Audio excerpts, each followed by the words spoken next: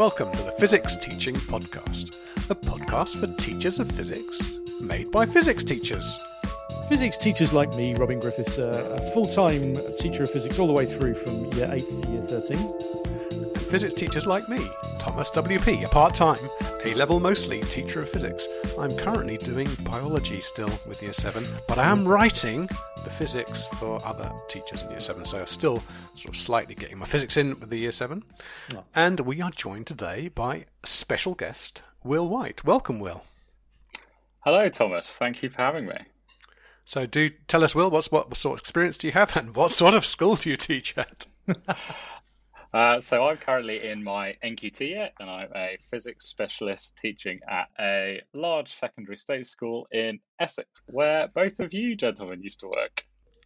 Yes, that's that, because we both taught at the same school. Because you're in your NQT year, you post-date us by some time. Decades. Many years. Presumably, the only thing you've got is some sort of terrible anecdotes and warnings from Wendy, the physics technician, who probably has said, "Oh, you're so much nicer than the physics teachers we used to have." Oh, I had to bring up you two to Wendy. It didn't happen the other way around. I don't know if that's worse than having negative anecdotes. It's a long time ago for me now, and yes, I've moved on. Let's just say I've moved on from that school. But you also have the great pleasure and privilege of teaching a certain junior WP. Poor thing. She's absolutely mortified that I'm speaking to you today. I'm amazed you told her. I'm sure she's horrified. She brought up the subject of this week's podcast at the same day that you emailed me about it out of the blue. I had no idea you were her teacher. And so I thought, well, we have to get you on just to wind her up as much as anything. So you emailed us, Will, about a new web service that I had only heard about that morning from my very daughter called nearpod. I wonder if you wouldn't mind summarising it for us. Yeah, so nearpod, when I think about it, is just the way of doing assessment for learning in virtual school for me now. It's ostensibly a service where you, instead of just having a presentation, your presentation becomes interactive. So you can add quizzes or long form answers or polls, whiteboards, all manner of things to sort of get some feedback from kids in a way other than just trying to get them to use the hands up function on Teams, which they seem very reluctant to do in most of my classes. It does look very powerful. There's a lot, because I've seen, and you're right, Teams has the hand up, and you see various other, there's this sort of online whiteboards and all sorts of different bits and pieces, but this seems to have lots and lots grouped into one place. This is the beauty of it. Yeah, I think what I've found so powerful is just the variety that you can add. So if you're trying to get answers from students, there's just so many different options. So you've got your standard multiple choice and long answer questions, but you can also gamify some of the quizzes. So with some of my Key Stage 3 groups, they've got a time to climb activity, which I think makes it a bit more exciting. But you can also do things like polls and matching cards and close activities. So lots going on. Just talk me through the time to climb activity. So if you make a quiz, so quizzes on Nearpod, what they call a quiz is always multiple choice, and you make your quiz, it might have 4, 5, 6 questions, and then afterwards you can convert it to time to climb, which just asks them exactly the same questions, but there's some fancier animation and I think a timer involved. So there's sort of points for correctness and points for speed, as far as I can work out. So is there sort of a leaderboard they can see how they're doing compared to others? I think you share the leaderboard with them. So one of the nice things about Nearpod with all of the tasks is you can choose what you share with the students. So if they've written an answer for me, I can choose a student's answer to share with everyone else's. And you can toggle whether it shows their name or not as well. So I'm often anonymously sharing a sort of model answer and model wrong answers as well. I like a model wrong answer in physics. This is what I was expecting lots of you to say, and this is why it's not true. But with the anonymous feature, you don't have to embarrass anyone. I am very interested to hear the anonymizing, because I have used Nearpod since we hooked up with you. I had not noticed you could anonymize it, and I did feel a bit cheeky putting up the right answers, although they're not in the classroom and they're not in the playground now. So I will look for that setting. But I used it straight away. That morning, my daughter had told me at breakfast, and I had the email from you, and I went and I thought, okay, let's see what this is like. And I went in an hour before my first lesson, and I was able to take a PowerPoint, import it, make some of the slides, draw on. And what I liked about it is it's super easy and super quick to get up and running. You can literally put a PowerPoint in, let them draw on it, stick in a couple of true-false rounds and a couple of multi-choices, and they're away. What is fantastic, I don't know if you've done this, is the drawing one, the whiteboard one. So I think we should talk about it as teaching physics. But I'm teaching the engineering topic of AQA, and I was doing the second law of thermodynamics.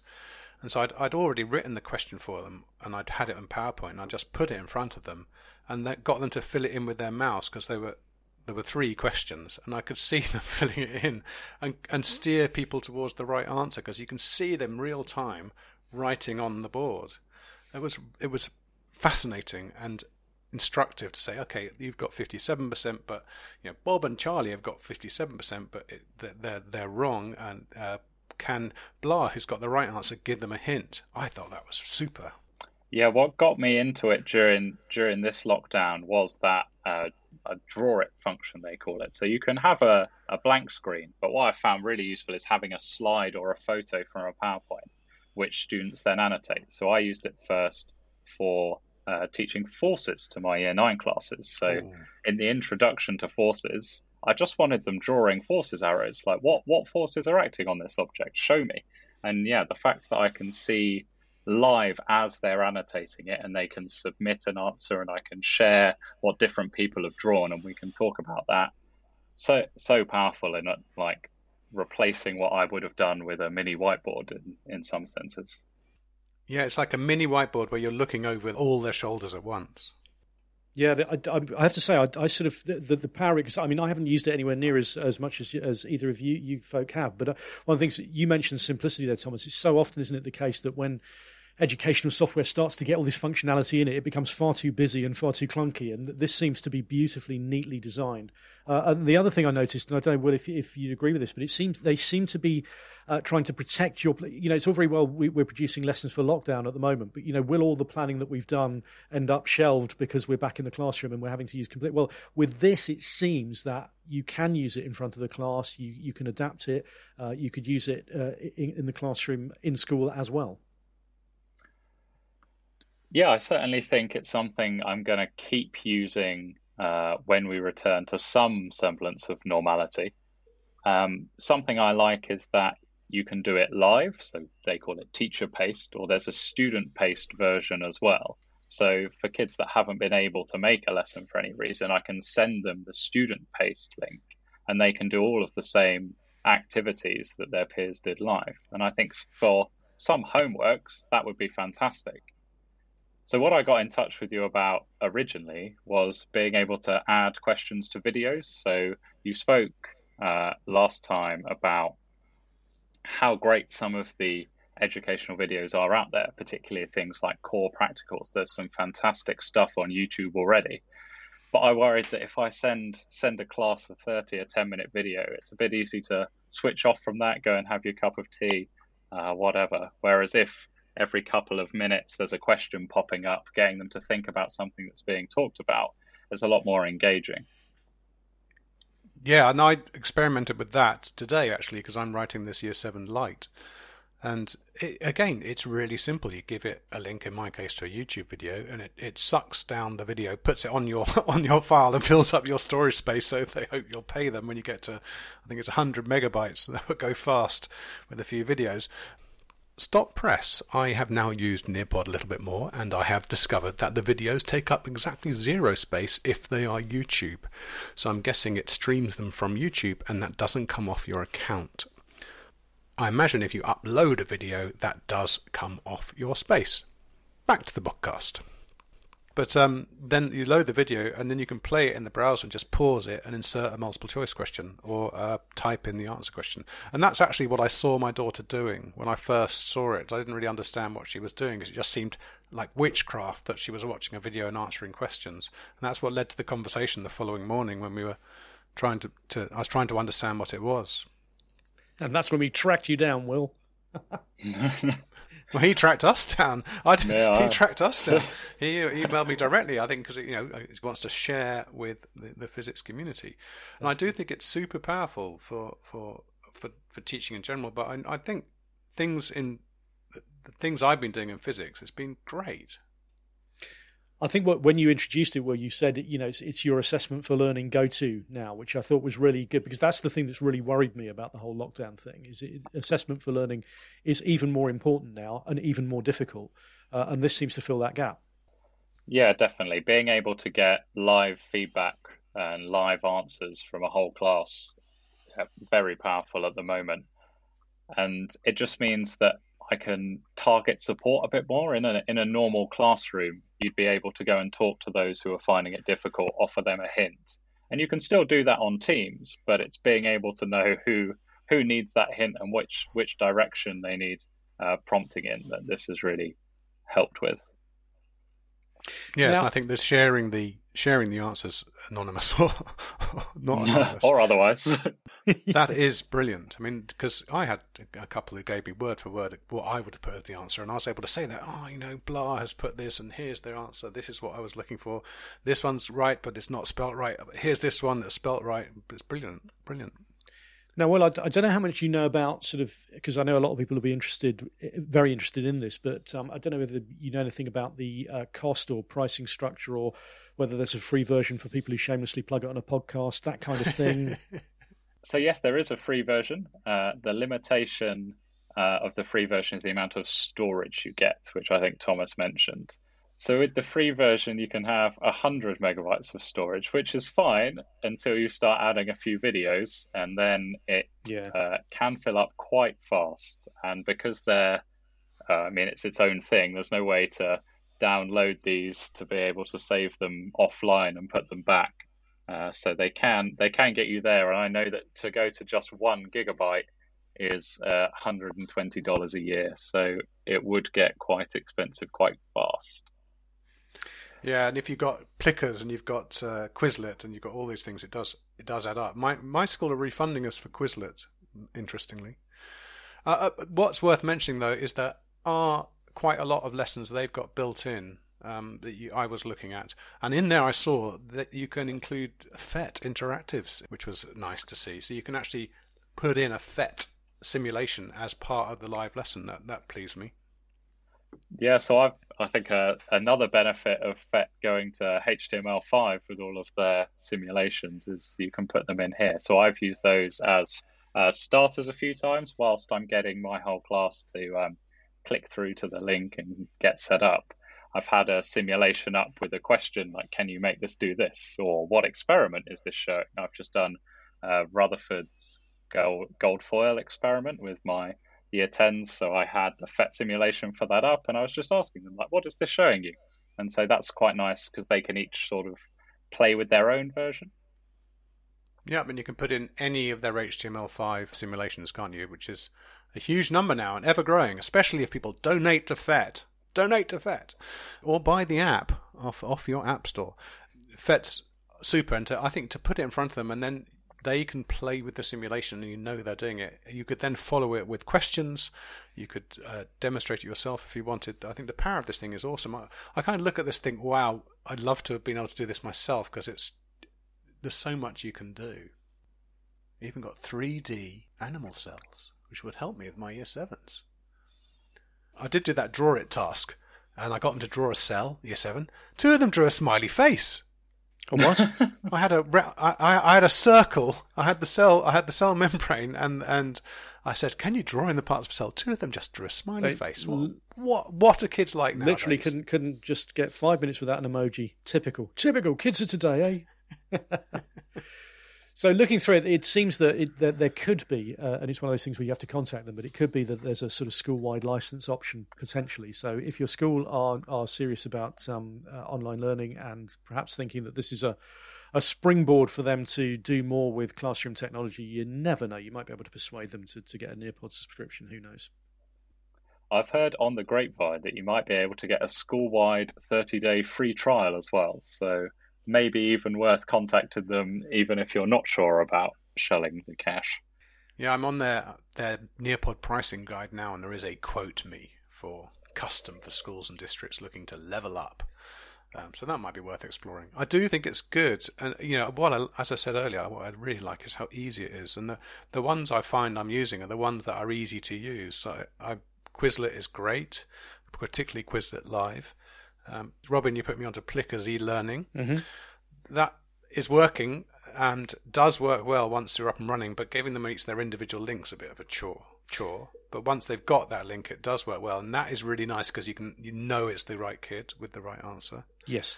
And I was worried about that in Nearpod, but I found there was a setting you can switch so they have to log in with their school ID, which would make it easier because otherwise you don't know who's who. And it's worth noting you can look at afterwards, can't you? There's a reporting functionality, isn't there, Will, where you can go and see what answers they gave. So even, you don't have to know live what they said. You can go back and check. Yeah, so the reports is really useful for trying to keep on top of sort of engagement in online school. And for every lesson, they get a participation percentage, which I quite like to just check in that although they were in the lesson, were they doing the lesson as well? So that's pretty handy. So, Will, is it true to say that you're pretty much doing all of your online teaching via Nearpod now? Has it sort of taken over in that sense?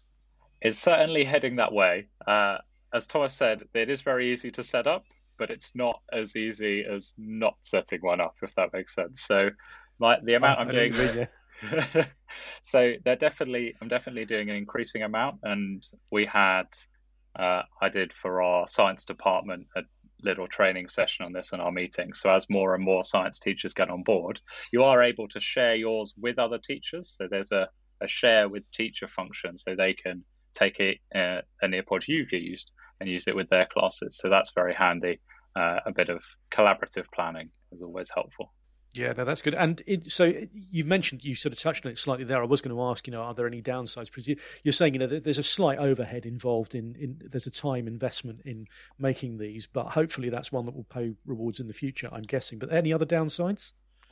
I think the more you use it, the more you get annoyed by the little things. So if you, instead of importing a slide from PowerPoint or Sheets, you make a slide in Nearpod, which sometimes if I'm just doing one quickly, I'd quite like to do. You can't change like the size of the title, for example, which is a very minor thing, but something that now I'm using it all the time is starting to grate. But I don't really see any major downsides. If you've got that extra 5 minutes to make a PowerPoint that you may even already have interactive, I don't see a downside. I would say that I asked the kids what they felt. They felt it was a bit laggy. And I was annoyed that my stylus didn't work with the drawing functionality. It behaved really erratically with it, so I had to draw with a mouse when I was drawing. But the power of it, the amount of different things you can do just to pause and test and pause and check, just makes it's that much more engaging. And if the kids are doing it because you can literally see it happening in front of you. I think that. You're saying the assessment for learning, being able to immediately feed back what you're seeing and give them hints and get other ones to give their hints. I really like that, saying, Joe, you've got the right percentage. Do you want to give a hint to the people who've got the wrong percentage? I really enjoyed that, and I thought that was valuable. So it sounds like there's been some serious investment in this, and the big things they've got right, and that kind of bodes well in terms of the little niggles, because presumably they'll sort those out over time. One would hope so. When they've heard the power of the physics teaching podcast mentioning it, they will immediately jump to attention, I would think. Well, to be honest, tomorrow morning, wherever Nearpod's offices are over in the States, they'll be high-fiving and champagne corks popping. They'll know they've made it. They will. Okay, good. I think we've had a good chat about Nearpod. Are there any other tools you're using you like? I, like you, am getting on board with Quizlet Live, although I'm a bit later to the party on that one. But starting to use that, I'm really enjoying that. But a visualizer has been the biggest thing for me. I think when we first went to virtual school after Christmas, I was spending a lot of time making what I would have done on a whiteboard into PowerPoint form and using all of the LaTeX commands to try and get formula and things like that. But actually, having a visualizer has been the real game changer for me. Or not even having a visualizer, having a clamp stand which I can put my phone in. And Teams has a wonderful feature where you can add two devices for the same account on the same call. So I have my phone and laptop filming my desk and filming me. Oh yes. Now, Will, if it's all right, I just wanted to ask you because, oh my goodness, now you're an NQT, so you finished your training year in amongst all this lockdown malarkey, presumably at your training school on placement, and then you've started this year at your big comprehensive in Essex that Thomas and I know well, and you've one term, and then you've been sort of sent home, and you're in 2 days a week. Is that right? Yes, so at the moment I'm in 2 days a week, providing the sort of key worker supervision, although not really teaching. I'm teaching my classes on Teams, and the key workers are in the same room on a computer on Teams, so slightly surreal in that sense. It's nice to be in school sometimes because the opportunity to bump into a colleague is quite welcome at the moment. Yeah, that's what I was going to ask, actually, just to say, sort of, is it good to at least just have that level of human contact? But how have you found, sort of NQT year and in amongst this, is it okay? Is it just because it's all you've known, or how are you finding it?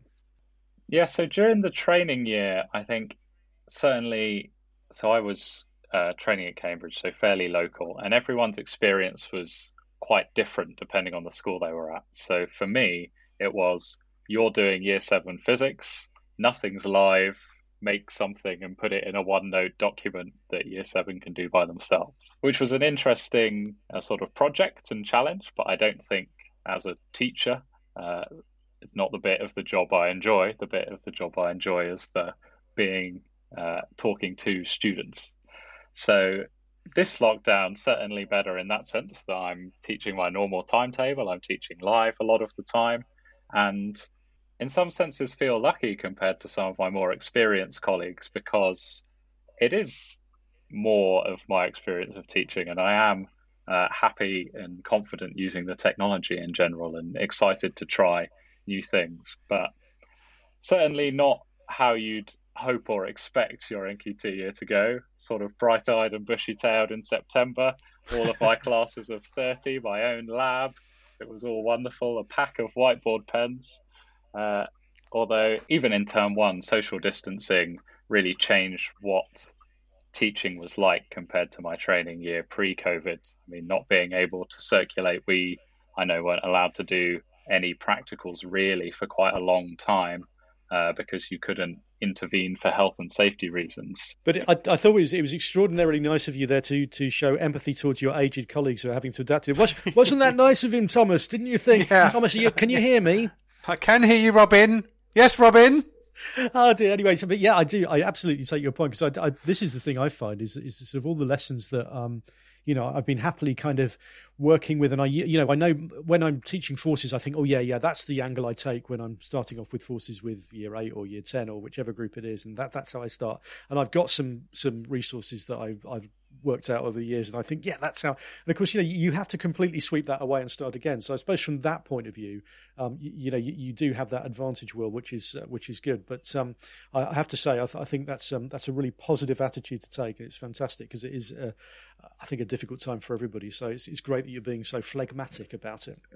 And I got the word phlegmatic into the podcast, so I'm happy with that. Now, I know you're fresh to the profession, Will, and you haven't been in a classroom very much and certainly haven't been able to do many practicals.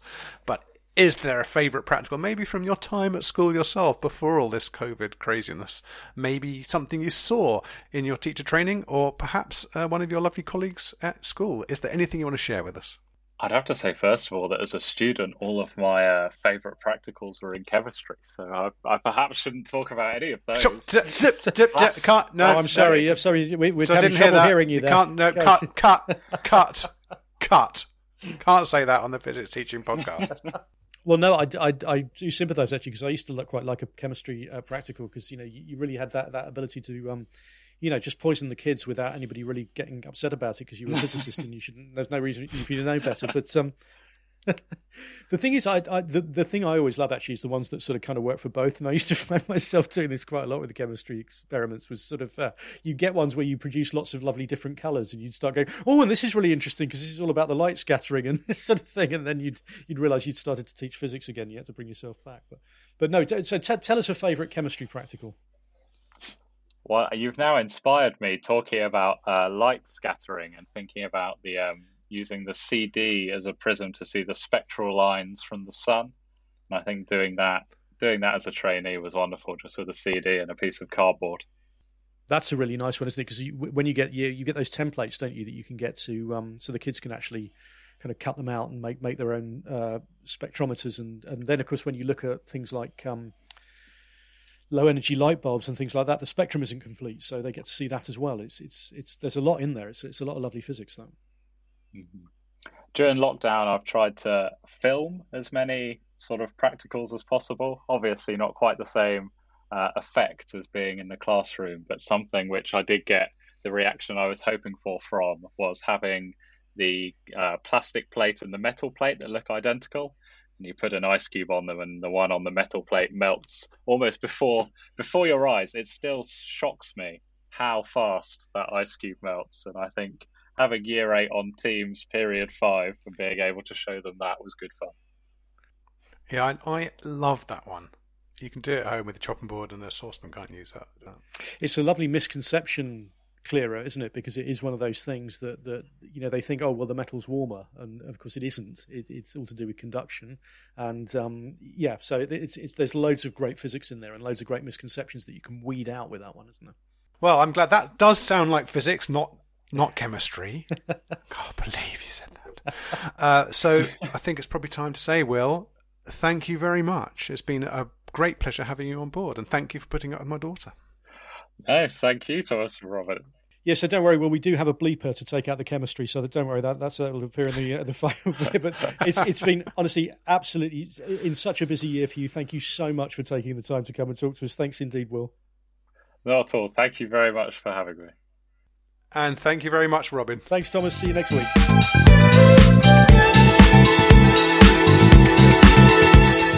Thank you for listening to the Physics Teaching Podcast, and special thanks this week to Will White. The podcast is presented by me, Thomas WP, and Robin Griffiths, and produced and edited by me, Thomas WP, with Robin doing the show notes. Thanks for listening, and we'll speak to you next week.